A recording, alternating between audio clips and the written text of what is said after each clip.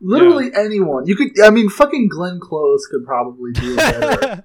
But Glenn Close so could funny. improve almost any role. She rocks. Yeah. They should have got It'd be they should very have gotten awesome Janet for Leigh. Janet Leigh from the 90s. Yeah, just old no, as fuck. he was gonna cast Glenn Close in this role back when it was a horror, because it's like, what if the scariest thing ever would be a cartoon woman with a butterface? It would be really funny if she looked Glenn like Close's face is so fucked up. It's like she looked normal. Her face looks like a thwomp from Mario. It would be really funny if like when.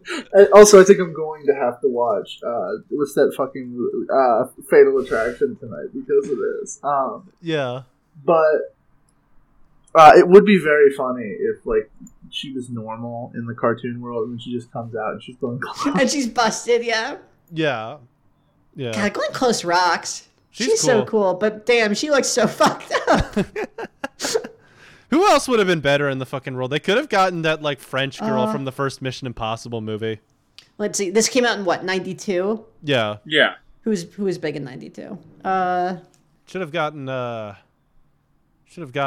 Jolson. I don't know. What? Maybe Shelley from Twin Peaks. Shelley What if this was like? What if they got fucking the girl from The Shining to play her? Yeah. She's just looking mousy as hell the entire time. What if they got both of the twins from The Shining to play her? Yeah.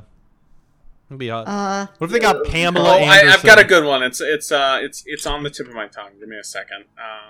What if they got the chick who played Buffy? That could work. They could have gotten like Lucy Lawless or something if they wanted to get the nerd audience. It would if it was totally up to the studio though, it would have been like fucking like Courtney Cox or something. What if it was probably fucking Sharon Stone? I could see it. What if this was Winona? What if this was Winona Ryder's like triumphant return after getting caught shoplifting? Winona Ryder would have been like, no, Winona Ryder should have been Brad Pitt's fucking girlfriend.